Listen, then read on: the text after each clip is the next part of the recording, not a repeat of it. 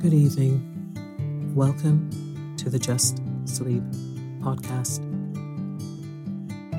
I'm Tasha, your host.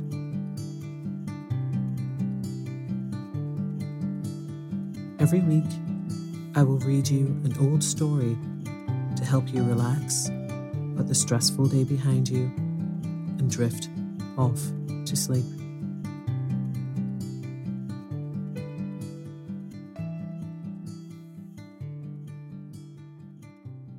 Occasionally, we will run ads in order to cover the costs of the production of the podcast.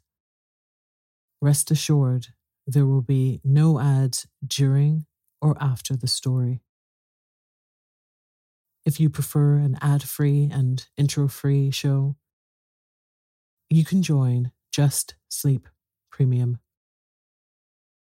Visit justsleeppodcast.com/support for more information. Ever catch yourself eating the same flavorless dinner 3 days in a row? Dreaming of something better? Well, HelloFresh is your guilt-free dream come true, baby. It's me, Keke Palmer. Let's wake up those taste buds with hot, juicy pecan-crusted chicken or garlic butter shrimp scampi. HelloFresh. Stop dreaming of all the delicious possibilities and dig in at HelloFresh.com. Let's get this dinner party started. Mom deserves the best, and there's no better place to shop for Mother's Day than Whole Foods Market. They're your destination for unbeatable savings, from premium gifts to show-stopping flowers and irresistible desserts. Start by saving 33% with Prime on all body care and candles. Then get a 15-stem bunch of tulips for just $9.99 each with Prime. Round out Mom's menu with festive rosé, irresistible berry chantilly cake, and more special treats. Come celebrate Mother's Day at Whole Foods Market. Many of us have those stubborn pounds that seem impossible to lose, no matter how good we eat or how hard we work out. My solution is PlushCare. PlushCare is a leading telehealth provider with doctors who are there for you day and night to partner with you in your weight loss journey. They can prescribe FDA-approved weight loss medications like Wegovy and Zepbound for those who qualify. Plus, they accept most insurance plans. To get started, visit plushcare.com/weightloss. That's plushcare.com/weightloss. This message comes from BOF sponsor eBay. You'll know real when you get it. It'll say eBay Authenticity Guarantee.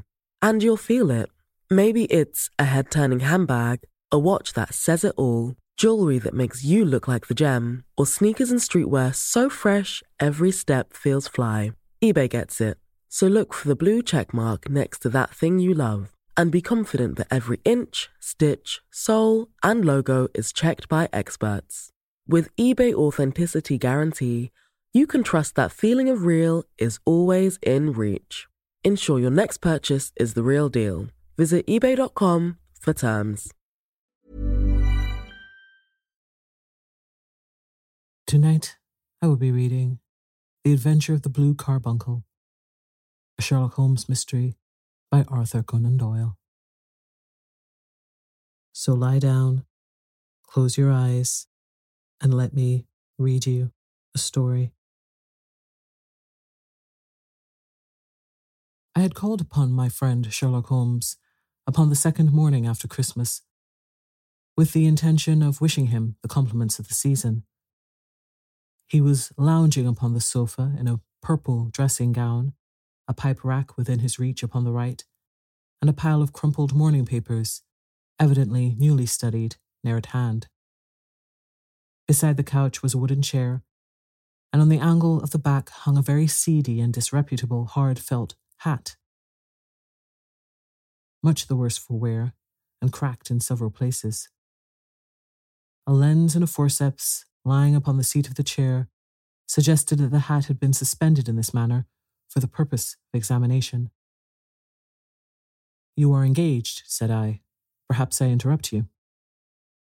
"Not at all. I am glad to have a friend with whom I can discuss my results. The matter is a perfectly trivial one." He jerked his thumb in the direction of the old hat. "But there are points in connection with it which are not entirely devoid of interest and even of instruction." I seated myself in his armchair and warmed my hands before his crackling fire, for a sharp frost had set in, and the windows were thick with the ice crystals.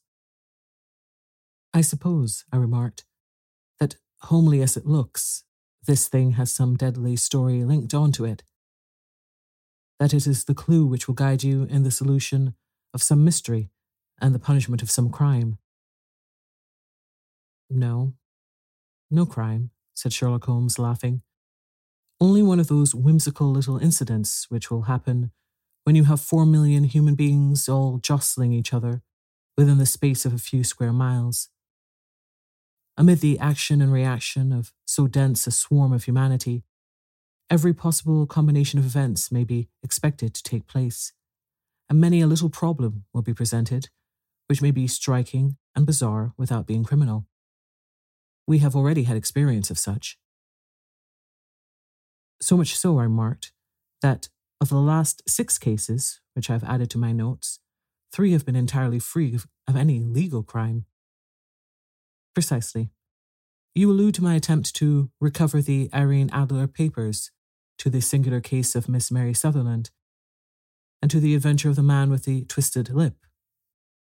Well, I have no doubt that this small matter will fall into the same innocent category. You know Peterson, the commissionaire? Yes. It is to him that this trophy belongs. It is his hat? No. He found it. Its owner is unknown. I beg that you will look upon it not as a battered billycock, but as an intellectual problem. And, first, as to how it came here. It arrived upon Christmas morning, in company with a good fat goose, which is, I have no doubt, roasting at this moment in front of Peterson's fire. The facts are these. About 4 o'clock on Christmas morning, Peterson, who as you know is a very honest fellow, was returning from some small jollification and was making his way homeward down Tottenham Court Road. In front of him he saw, in the gaslight, a tallish man, walking with a slight stagger and carrying a white goose slung over his shoulder. As he reached the corner of Goodge Street, a row broke out between this stranger and a little knot of roughs. One of the latter knocked off the man's hat, on which he raised his stick to defend himself, and swinging it over his head, smashed the shop window behind him. Peterson had rushed forward to protect the stranger from his assailants, but the man, shocked at having broken the window, and seeing an official-looking person in uniform rushing towards him, dropped his goose, took to his heels, and vanished amid the labyrinth of small streets which lie at the back of Tottenham Court Road. The roughs had also fled at the appearance of Peterson, so that he was left in possession of the field of battle, and also of the spoils of victory in the shape of this battered hat and a most unimpeachable Christmas goose, which surely he restored to their owner? My dear fellow, there lies the problem. It is true that "For Mrs. Henry Baker" was printed upon a small card which was tied to the bird's left leg, and it is also true that the initials H.B. are legible upon the lining of this hat. But as there are some thousands of Bakers and some hundreds of Henry Bakers in this city of ours, it is not easy to restore lost property to any one of them. What, then, did Peterson do? He brought round both hat and goose to me on Christmas morning, knowing that even the smallest problems are of interest to me. The goose we retained until this morning, when there were signs that, in spite of the slight frost, it would be well that it should be eaten without unnecessary delay. Its finder has carried it off, therefore, to fulfill the ultimate destiny of a goose, while I continue to retain the hat of the unknown gentleman who lost his Christmas dinner. Did he not advertise? No. Then what clue could you have as to his identity? Only as much as we can deduce. From his hat? Precisely. But you are joking. What can you gather from this old battered felt? Here is my lens. You know my methods. What can you gather yourself as to the individuality of the man who has worn this article? I took the tattered object in my hands and turned it over rather ruefully. It was a very ordinary black hat of the usual round shape, hard and much the worse for wear. The lining had been of red silk, but was a good deal discoloured. There was no maker's name, but as Holmes had remarked, the initials H.B. were scrawled upon one side. It was pierced in the brim for a hat securer, but the elastic was missing. For the rest, it was cracked, exceedingly dusty, and spotted in several places, although there seemed to have been some attempt to hide the discoloured patches by smearing them with ink. "I can see nothing," said I, handing it back to my friend. "On the contrary, Watson, you can see everything. You fail, however, to reason from what you see. You are too timid in drawing your inferences. Then, pray tell me, what is it that you can infer from this hat?" He picked it up and gazed at it in the peculiar, introspective fashion which was characteristic of him. "It is perhaps less suggestive than it might have been," he remarked. "And yet, there are a few inferences which are very distinct, and a few others which represent at least a strong balance of probability. That the man was highly intellectual is of course obvious upon the face of it, and also that he was fairly well-to-do within the last 3 years, although he has now fallen upon evil days. He had foresight, but has less now than formerly, pointing to a moral retrogression, which, when taken with the decline of his fortunes, seems to indicate some evil influence, probably drink, at work upon him. This may account also for the obvious fact that his wife has ceased to love him. My dear Holmes.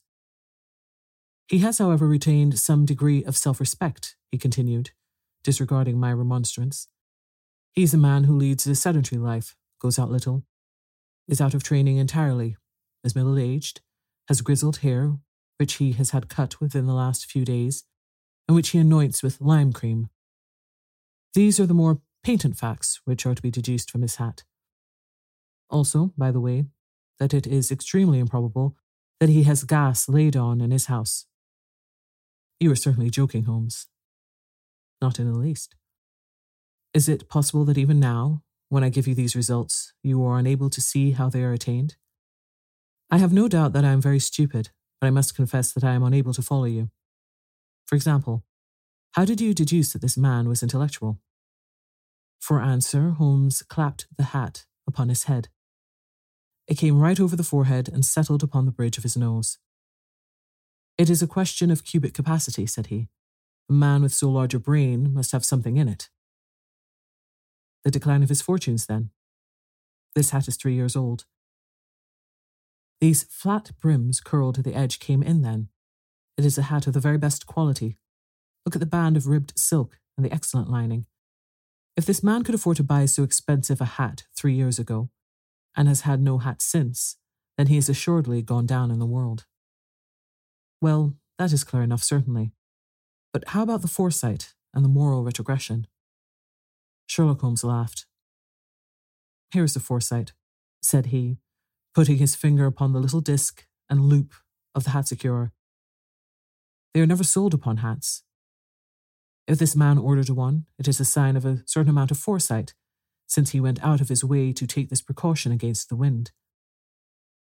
But since we see that he has broken the elastic and has not troubled to replace it, it is obvious that he has less foresight now than formerly, which is a distinct proof of a weakening nature. On the other hand, he has endeavoured to conceal some of these stains upon the felt by daubing them with ink, which is a sign that he has not entirely lost his self-respect. Your reasoning is certainly plausible. The further points, that he is middle-aged, that his hair is grizzled, that it has been recently cut, and that he uses a lime cream, are all to be gathered from a close examination at the lower part of the lining. The lens discloses a large number of hair ends, clean cut by the scissors of the barber. They all appear to be adhesive, and there is a distinct odour of lime cream. This dust, you will observe, is not the gritty, grey dust of the street, but the fluffy brown dust of the house, showing that it has been hung up indoors most of the time, while the marks of moisture upon the inside are proof positive that the wearer perspired very freely and could therefore hardly be in the best of training. But his wife, you said that she had ceased to love him. This hat has not been brushed for weeks. When I see you, my dear Watson, with a week's accumulation of dust upon your hat, and when your wife allows you to go out in such a state, I shall fear that you also have been unfortunate enough to lose your wife's affection. But he might be a bachelor. Nay, he was bringing home the goose as a peace offering to his wife. Remember the card upon the bird's leg. You have an answer to everything. But how on earth do you deduce that the gas is not laid on in his house? One tallow stain, or even two, might come by chance, but when I see no less than 5, I think that there can be little doubt that the individual must be brought into frequent contact with burning tallow. Walk upstairs at night, probably with his hat in one hand and a guttering candle in the other. Anyhow, he never got tallow stains from a gas jet. Are you satisfied? Well, it is very ingenious, said I, laughing. But since, as you said just now, there's been no crime committed, and no harm done save the loss of a goose, all this seems to be rather a waste of energy.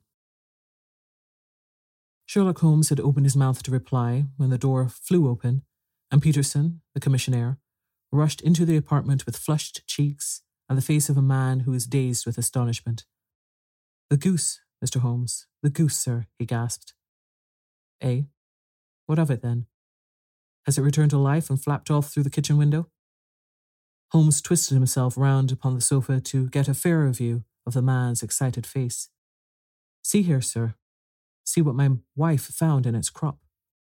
He held out his hand and displayed upon the centre of the palm a brilliantly scintillating blue stone, rather smaller than a bean in size, but of such purity and radiance that it twinkled like an electric point in the dark hollow of his hand.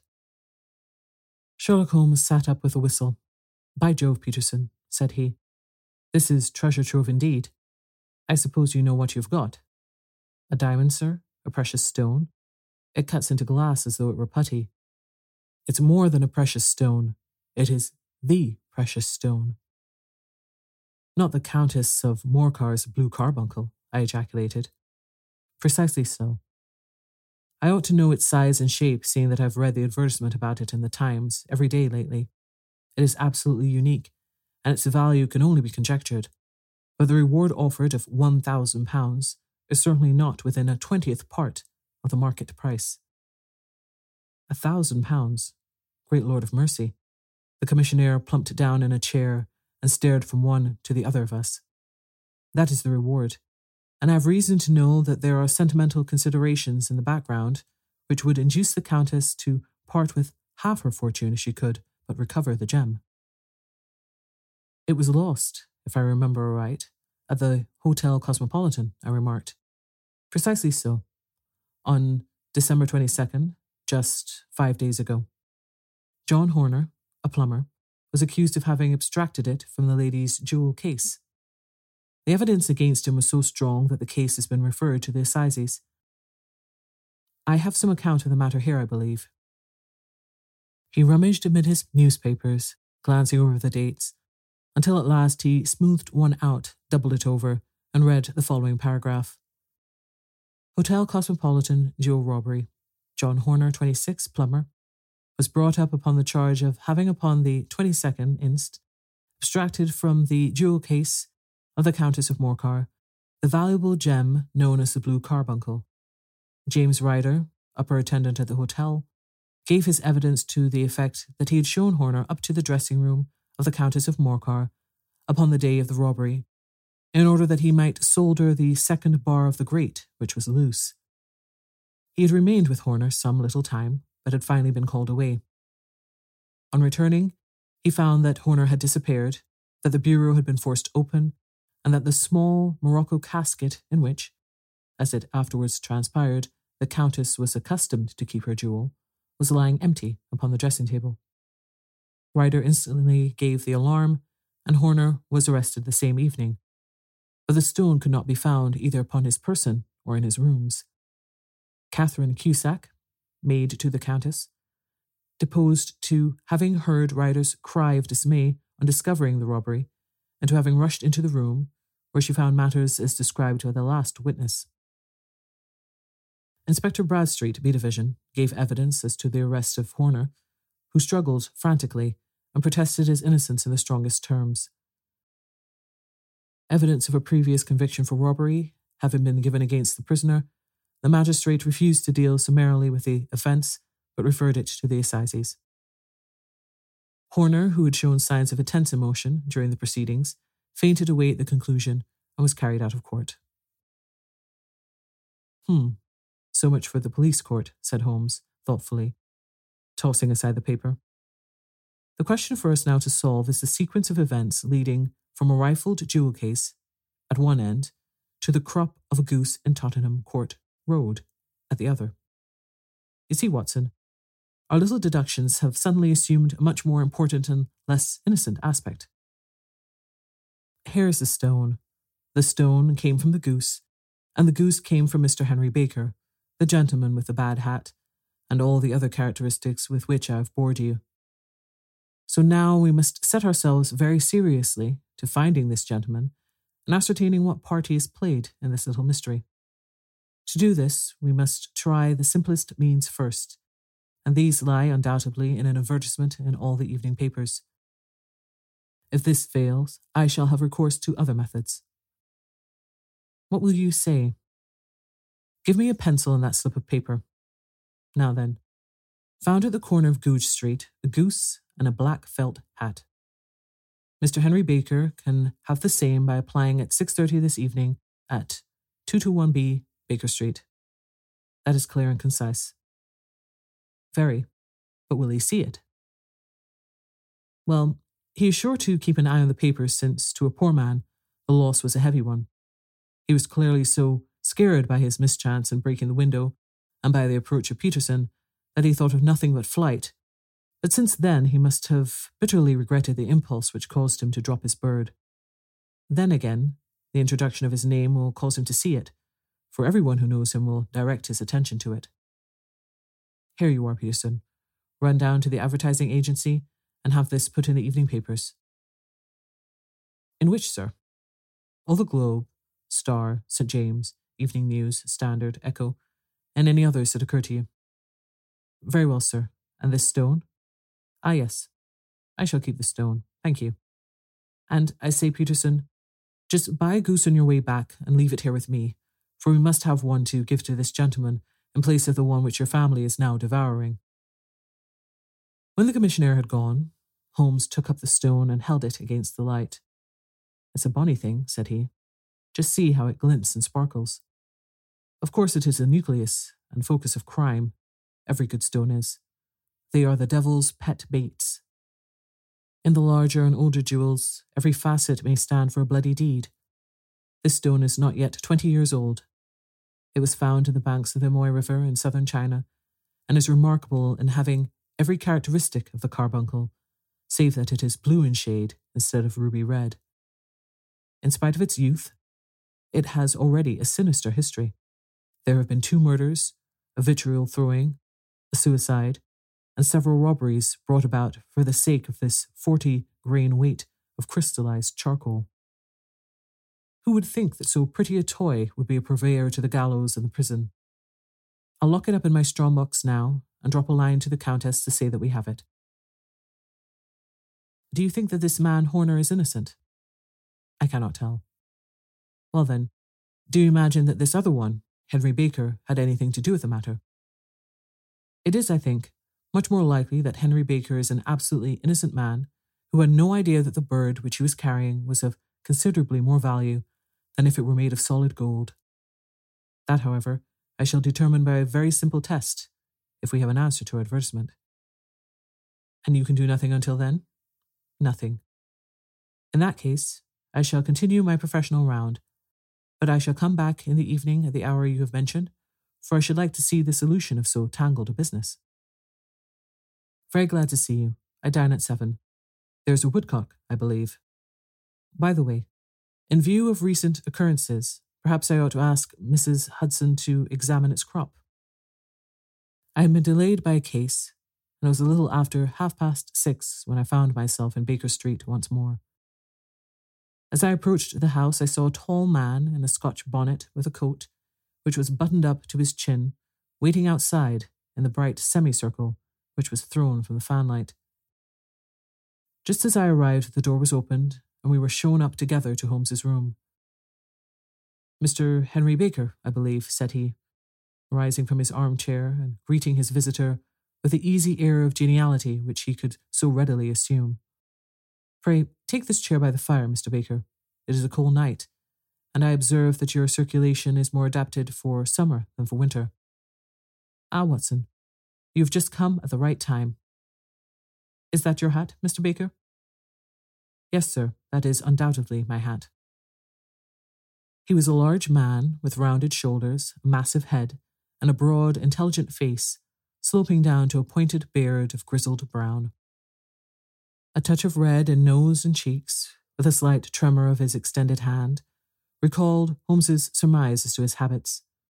His rusty black frock coat was buttoned right up in front, with the collar turned up, and his lank wrists protruded from his sleeves without a sign of cuff or shirt. He spoke in a low staccato fashion, choosing his words with care, and gave the impression generally of a man of learning and letters who had had ill usage at the hands of fortune. "We have retained these things for some days," said Holmes, "because we expected to see an advertisement from you giving your address. I am at a loss to know now why you did not advertise." Our visitor gave a rather shamefaced laugh. "Shillings have not been so plentiful with me as they once were," he remarked. "I had no doubt that the gang of roughs who assaulted me had carried off both my hat and the bird. I did not care to spend more money in a hopeless attempt at recovering them." "Very naturally. By the way, about the bird, we were compelled to eat it." "To eat it?" Our visitor half rose from his chair in his excitement. "Yes. It would have been of no use to anyone had we not done so. But I presume that this other goose upon the sideboard, which is about the same weight and perfectly fresh, will answer your purpose equally well." "Oh, certainly, certainly," answered Mr. Baker, with a sigh of relief. "Of course, we still have the feathers, legs, crop, and so on of your own bird, so if you wish—" The man burst into a hearty laugh. "That might be useful to me as relics of my adventure," said he. "But beyond that, I can hardly see what use the disjecta membra of my late acquaintance are going to be to me. No, sir. I think that, with your permission, I will confine my attentions to the excellent bird which I perceive upon the sideboard." Sherlock Holmes glanced sharply across at me with a slight shrug of his shoulders. "There is your hat, then, and there your bird," said he. "By the way, would it bore you to tell me where you got the other one from? I am somewhat of a fowl fancier, and I have seldom seen a better-grown goose." "Certainly, sir," said Baker, who had risen and tucked his newly gained property under his arm. "There are a few of us who frequent the Alpha Inn near the museum. We are to be found in the museum itself during the day, you understand. This year, our good host, Windigate by name, instituted a goose club, by which, on consideration of some few pence every week, we were each to receive a bird at Christmas. My pence were duly paid, and the rest is familiar to you. I am much indebted to you, sir, for a Scotch bonnet is fitted neither to my years nor my gravity." With a comical pomposity of manner, he bowed solemnly to both of us and strode off upon his way. "So much for Mr. Henry Baker," said Holmes, when he had closed the door behind him. "It is quite certain that he knows nothing whatever about the matter. Are you hungry, Watson?" "Not particularly." "Then I suggest that we turn our dinner into a supper and follow up this clue while it is still hot." "By all means." It was a bitter night, so we drew on our ulsters and wrapped cravats about our throats. Outside, the stars were shining coldly in a cloudless sky, and the breath of the passers-by blew out into smoke like so many pistol shots. Our footfalls rang out crisply and loudly as we swung through the Doctor's Quarter, Wimpole Street, Harley Street, and so through Wigmore Street into Oxford Street.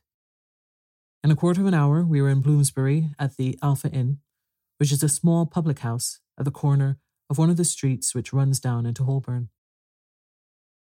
Holmes pushed open the door of the private bar and ordered 2 glasses of beer from the ruddy-faced, white-aproned landlord. "Your beer should be excellent, if it is as good as your geese," said he. "My geese?" The man seemed surprised. "Yes. I was speaking only half an hour ago to Mr. Henry Baker, who is a member of your goose club." "Ah, yes, I see. But you see, sir, them's not our geese." "Indeed. Whose then?" "Well, I got the 2 dozen from a salesman in Covent Garden." "Indeed. I know some of them. Which was it?" "Breckenridge is his name." "Ah, I don't know him. Well, here's to your good health, landlord, and prosperity to your house. Good night." "Now for Breckenridge," he continued, buttoning up his coat as we came out into the frosty air. "Remember, Watson, that though we have so homely a thing as a goose at one end of this chain, we have at the other a man who will certainly get 7 years penal servitude unless we can establish his innocence. It is possible that our inquiry may but confirm his guilt, but in any case, we have a line of investigation which has been missed by the police and which a singular chance has placed in our hands. Let us follow it out to the bitter end. Faces to the south, then, and quick march." We passed across Holborn, down Endell Street, and so through a zigzag of slums to Covent Garden Market. One of the largest stalls bore the name of Breckenridge upon it, and the proprietor, a horsey-looking man with a sharp face and trim side whiskers, was helping a boy to put up the shutters. "Good evening. It's a cold night," said Holmes. The salesman nodded and shot a questioning glance at my companion. "Sold out of geese, I see," continued Holmes, pointing at the bare slabs of marble. "Let you have 500 tomorrow morning." "That's no good." "Well, there is some in the stall with a glass flare." "Ah, but I was recommended to you." "Who by?" "The landlord of the Alpha." "Oh, yes, I sent him a couple of dozen. Fine birds there were, too. Now, where did you get them from?" To my surprise, the question provoked a burst of anger from the salesman. "Now then, mister," said he, with his head cocked and his arms akimbo, "what are you driving at? Let's have it straight now." "It is straight enough. I should like to know who sold you the geese which you supplied to the Alpha." "Well then, I shan't tell you. So now." "Oh, it is a matter of no importance. But I don't know why you should be so warm over such a trifle." "Warm? You'd be as warm, maybe, if you were as pestered as I am. When I pay good money for a good article, there should be an end of the business. But it's, where are the geese, and who did you sell the geese to, and what will you take for the geese? One would think they were the only geese in the world, to hear the fuss that is made over them." "Well, I have no connection with any other people who've been making inquiries," said Holmes carelessly. "If you won't tell us, the bet is off, that is all. But I'm always ready to back my opinion on the matter of fowls, and I have a fiver on it that the bird I ate is country bred." "Well then, you've lost your fiver, for it's town bred," snapped the salesman. "It's nothing of the kind. I say it is. I don't believe it. Do you think you know more about fowls than I, who've handled them ever since I was a nipper? I tell you, all those birds that went to the Alpha were town bred." "You'll never persuade me to believe that. Will you bet then?" "It's merely taking your money, for I know that I am right. But I'll have a sovereign on with you, just to teach you not to be obstinate." The salesman chuckled grimly. "Bring me the books, Bill," said he. The small boy brought round a small thin volume and a great greasy-backed one, laying them out together beneath the hanging lamp. "Now then, Mr. Cocksure," said the salesman. "I thought that I was out of geese, but before I finish you'll find that there's still one left in my shop. You see this little book? Well, that's the list of the folk from whom I buy. Do you see? Well then, here on this page are the country folk, and the numbers after their names are where their accounts are in the big ledger. Now then, you see this other page in red ink? Well, that is a list of my town suppliers. Now look at the third name. Just read it out to me." "Mrs. Oakshott, 117 Brixton Road, 249. read Holmes. "Quite so. Now, turn that up in the ledger." Holmes turned to the page indicated Here you are. Mrs. Oakshott, 117 Brixton Road, egg and poultry supplier. Now then, what's the last entry? December 22nd. 24 geese at 7 shillings 6 pence. Quite so. There you are. And underneath? Sold to Mr. Windigate of the Alpha at 12 shillings. What have you to say now? Sherlock Holmes looked deeply chagrined.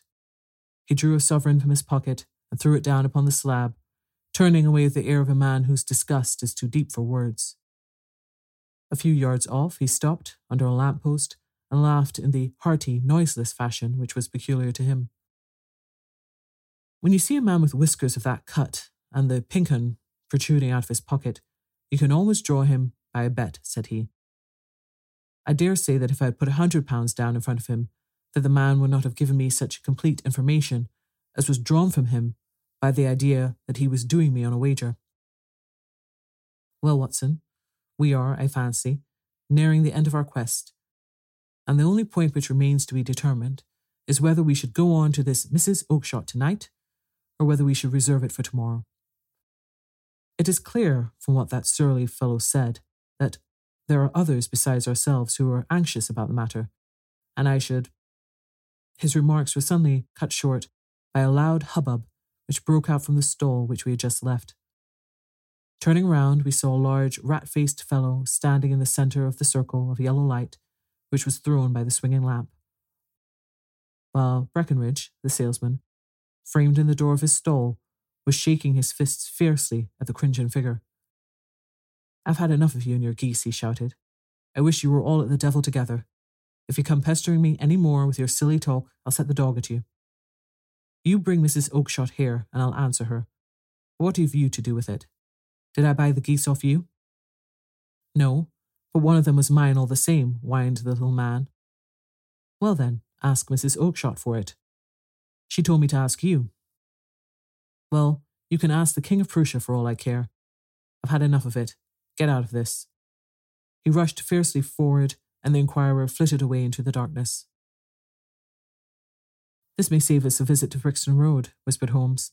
Come with me, and we shall see what is to be made of this fellow. Striding through the scattered knots of people who lounged round the flaring stalls, my companion speedily overtook the little man and touched him upon the shoulder. He sprang round, and I could see in the gaslight that every vestige of colour had been driven from his face. Who are you, then? What do you want? He asked in a quavering voice. You will excuse me, said Holmes blandly, but I could not help overhearing the questions which you put to the salesman just now. I think that I could be of assistance to you. You? Who are you? How could you know anything of the matter? My name is Sherlock Holmes. It is my business to know what other people don't know. But you can know nothing of this. Excuse me, I know everything of it. You are endeavouring to trace some geese which were sold by Mrs. Oakshott of Brixton Road to a salesman named Breckenridge, by him in turn to Mr. Windigate of the Alpha, and by him to his club, of which Mr. Henry Baker is a member. Oh, sir, you are the very man whom I have longed to meet, cried the little fellow, with outstretched hands and quivering fingers. I can hardly explain to you how interested I am in this matter. Sherlock Holmes hailed a four-wheeler which was passing. In that case, we had better discuss it in a cosy room rather than in this wind-swept marketplace, said he. But pray tell me, before we go further, who is it that I have the pleasure of assisting? The man hesitated for an instant. My name is John Robinson, he answered with a sidelong glance. No, the real name, said Holmes sweetly. It is always awkward doing business with an alias. A flush sprang to the white cheeks of the stranger. Well then, said he. My real name is James Ryder. Precisely so. Head attendant at the Hotel Cosmopolitan. Pray, step into the cab, and I shall soon be able to tell you everything which you wish to know. The little man stood glancing from one to the other of us with half-frightened, half-hopeful eyes, as one who is not sure whether he is on the verge of a windfall or of a catastrophe. Then he stepped into the cab, and in half an hour we were back in the sitting room at Baker Street. Nothing had been said during our drive, but the high, thin breathing of our new companion and the claspings and unclaspings of his hands spoke of the nervous tension within him. Here we are, said Holmes cheerfully, as we filed into the room. The fire looks very reasonable in this weather. You look cold, Mr. Ryder. Pray, take the basket chair. I will just put on my slippers before we settle this matter of ours.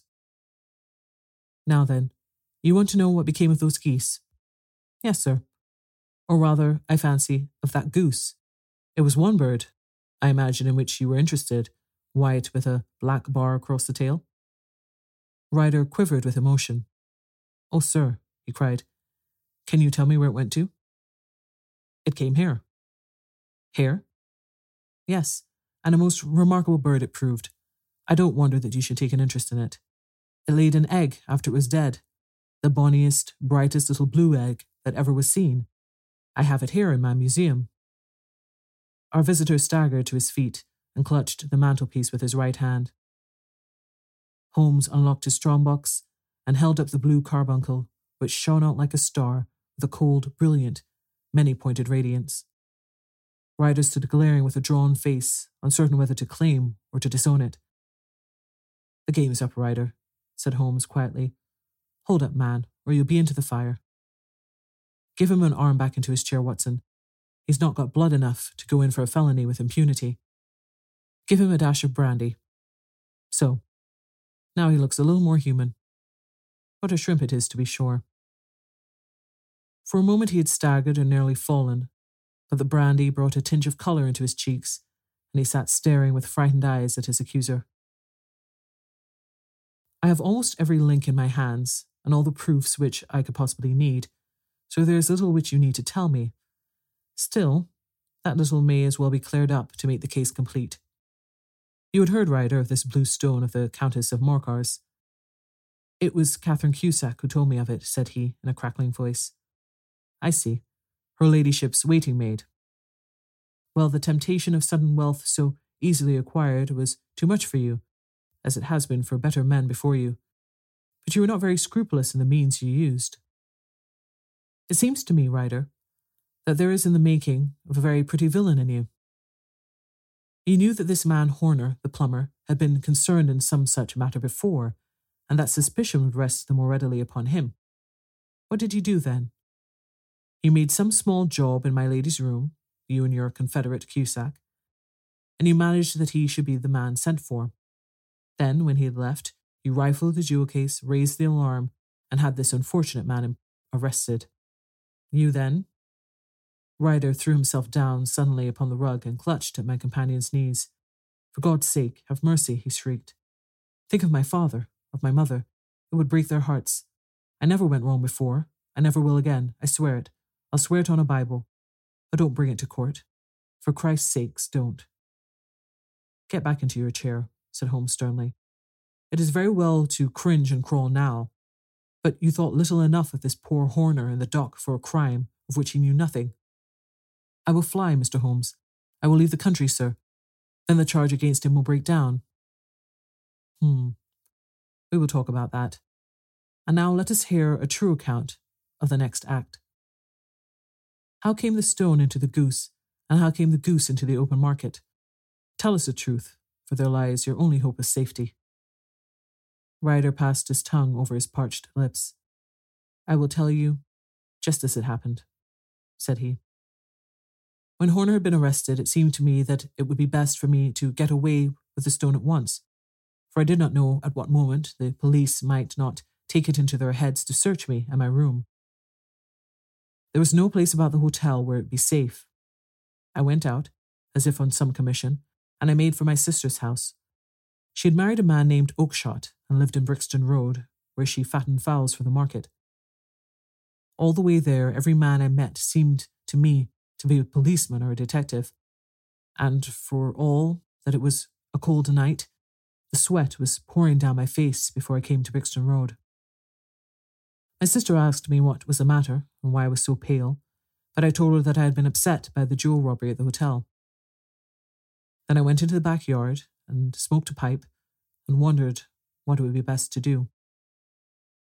I had a friend once called Maudsley who went to the bad and has just been serving his time in Pentonville. One day he had met me and fell into talk about the ways of thieves and how they could get rid of what they stole, I knew that he would be true to me, for I knew one or two things about him. So I made up my mind to go on right to Kilburn where he lived and take him into my confidence. He would show me how to turn the stone into money, but how do I get to him in safety? I thought of the agonies I'd gone through in coming from the hotel. I might at any moment be seized and searched, and there would be the stone in my waistcoat pocket. I was leaning against the wall at the time and looking at the geese which were waddling about around my feet, and suddenly an idea came into my head which showed me how I could beat the best detective that ever lived. My sister had told me some weeks before that I might have the pick of her geese for a Christmas present, and I knew that she was always as good as her word. I would take my goose now, and in it I would carry my stone to Kilburn. There was a little shed in the yard, and behind this I drove one of the birds, a fine big one, white, with a barred tail. I caught it, and prying its bill open, I thrust the stone down its throat as far as my finger could reach. The bird gave a gulp, and I felt the stone pass along its gullet and down into its crop. But the creature flapped and struggled, and out came my sister to know what was the matter. As I turned to speak to her, the brute broke loose and fluttered off among the others. "Whatever were you doing with that bird, Jem?" says she. "Well," said I, "you said you'd give me one for Christmas, and I was feeling which was the fattest." "Oh," she says, "we've set yours aside for you. Jem's bird, we call it. It's the big white one over yonder. There's 26 of them, which makes one for you, and one for us, and 2 dozen for the market." "Thank you, Maggie," says I, "but if it is all the same to you, I'd rather have that one I was just handling now." "The other is a good 3 pound heavier," said she, "and we fattened it expressly for you." "Never mind, I'll have the other, and I'll take it now," said I. "Oh, just as you like," said she, a little huffed. "Which is it you want, then?" "The white one with the barred tail, right in the middle of the flock." "Oh, very well. Kill it and take it with you." Well, I did what she said, Mr. Holmes, and I carried the bird all the way to Kilburn. I told my pal what I had done, for he was a man that it was easy to tell a thing like that to. He laughed until he choked, and we got a knife and opened the goose. My heart turned to water. There was no sign of the stone, and I knew that some terrible mistake had occurred. I left the bird, rushed back to my sister's, and hurried into the backyard. There was not a bird to be seen there. "Where are they all, Maggie?" I cried. "Gone to the dealers, Jem." "Which dealers?" "Breckenridge of Covent Garden." "But was there another with a barred tail?" I asked. "The same as the one I chose?" "Yes, Jem. There were 2 barred-tailed ones, and I could never tell them apart." Well then, of course, I saw it all, and I ran off as hard as my feet could carry me to this man Breckenridge, but he said he'd sold the lot at once, and not one word would he tell me as to where they had gone. You heard him yourselves tonight. Well, he has always answered me like that. My sister thinks I am going mad. Sometimes I think that I am myself. And now I am myself a branded thief, without ever having touched the wealth for which I sold my character. God help me. He burst into convulsive sobbing with his face buried in his hands. There was a long silence, broken only by his heavy breathing and by the measured tapping of Sherlock Holmes's fingertips upon the edge of the table. Then my friend rose and threw open the door. "Get out," said he. "What, sir?" "Oh, heaven bless you. No more words. Get out." And no more words were needed. There was a rush, a clatter upon the stairs, the bang of the door, and the crisp rattle of running footfalls from the street. "After all, Watson," said Holmes, reaching up his hand for his clay pipe, "I am not retained by the police to supply their deficiencies. If Horner were in danger, it would be another thing, but this fellow will not appear against him, and the case will collapse. I suppose that I am commuting a felony, but it is just possible that I am saving a soul. This fellow will not go wrong again. He is too terribly frightened. Send him to jail now, and you make him a jailbird for life. Besides, it is the season of forgiveness. Chance has put in our way a most singular and whimsical problem, and its solution is its own reward. If you will have the goodness to touch the bell, Doctor, we will begin another investigation, in which, also, a bird will be the chief feature."